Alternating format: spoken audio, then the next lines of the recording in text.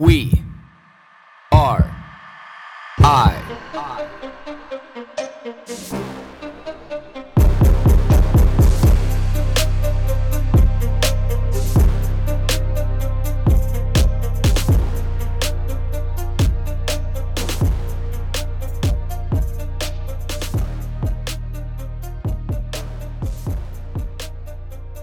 Good morning, everybody.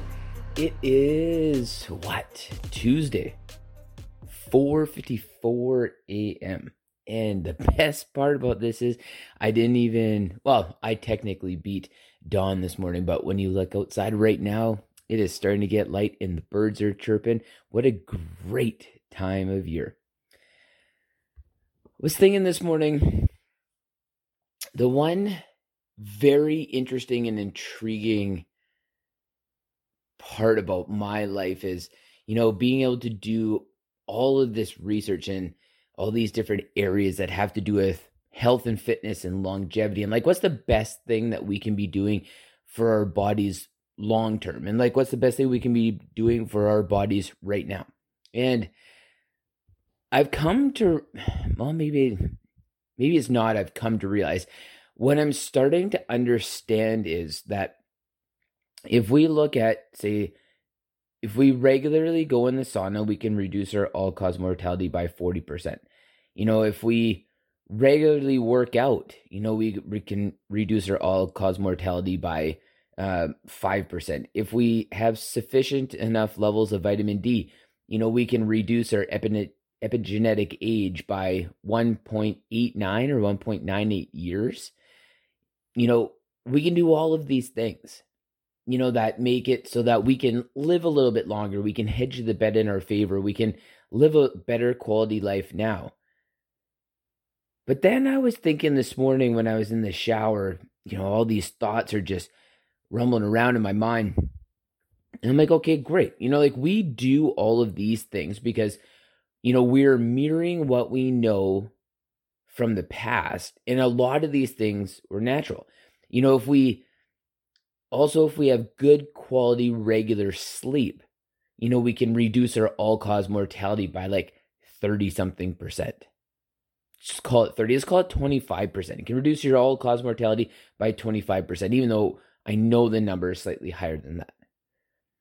So if we bring this back, say, 500 years, and we look at First Nations people in North America, and we looked at people who lived very connected with the land, very much exposed to hot and cold, very much exposed to good quality food, may have slightly been malnourished to some extent when, food storages and food was scarce. But we also know that fasting and removing those senescent cells from the body, that helps, anti-cancer, helps with a better quality of life, allows future generations to be a little bit more prosperous in the health category when we know that we've seen a previous generation being a little bit malnourished for, can't remember the exact reason, but we know that future generations, the next generation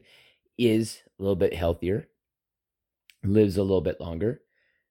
You had a group of people who slept very much in accordance with their circadian rhythm, very much with the seasons. Obviously had very high, melatonin levels, because, the only fire they had, or the only light they had, was fire.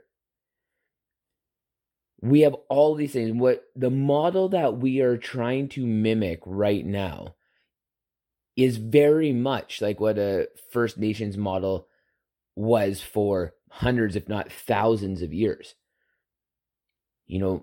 Living very close to the land, being very connected with nature, very clean water sources, very clean food, very simple life, no Wi-Fi signals, no radio waves, no stress, no value of dollars, very much contributing to a functional community and society, very small, air quotes, tribes, of 150 people or less. All of these things like this this way of life represents everything that we are really trying to achieve today, and knowing that this is the thing that allows us to live the best quality life.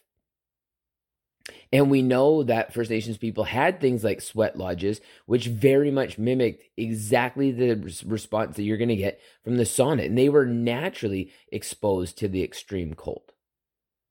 So they were sauna, and they were, air quotes, ice bath, but they were exposed to environmental hormesis, which is just environmental stress, and they chose to, find an environment that was heat. And we do know that there's a slightly more benefit that we know of when it comes to being exposed to the heat, just because it's been researched more.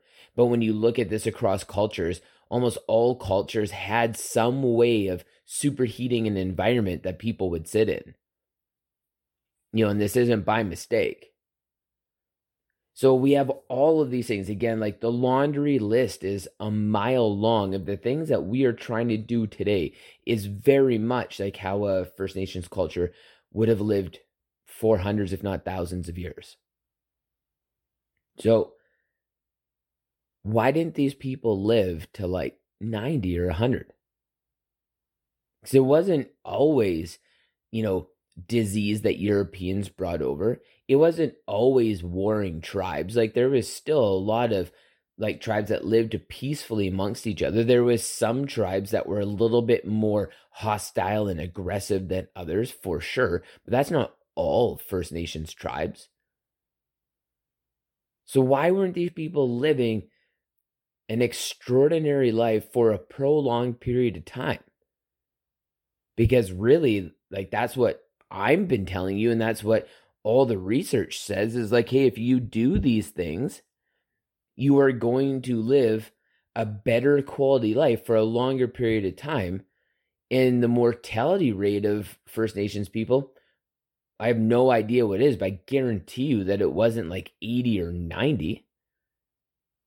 Considering that we know that like the average mortality rate, say 500 years ago, was a lot more like 30 to 40. So why is that?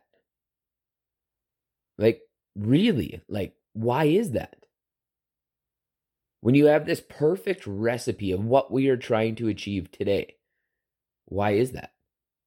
Again, I'll spend some time today researching kind of what they may think the average mortality rate of First Nations people was like 500 years ago. Whether or not anybody's researched anything like that, I have no idea.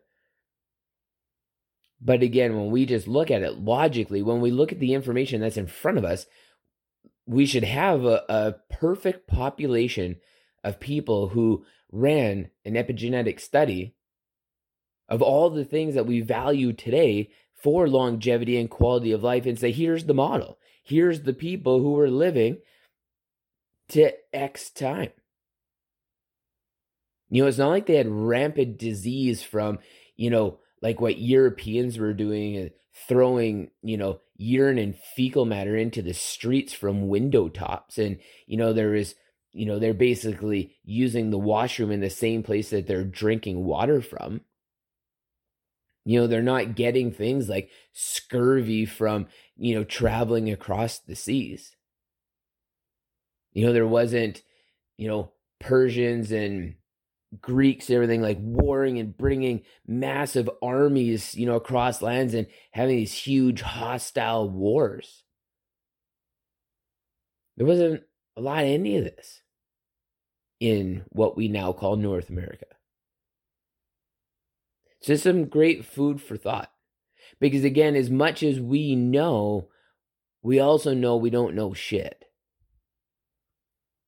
So this kind of puts me at a crossroads with all this, and just being honest and laying all the cards on the table.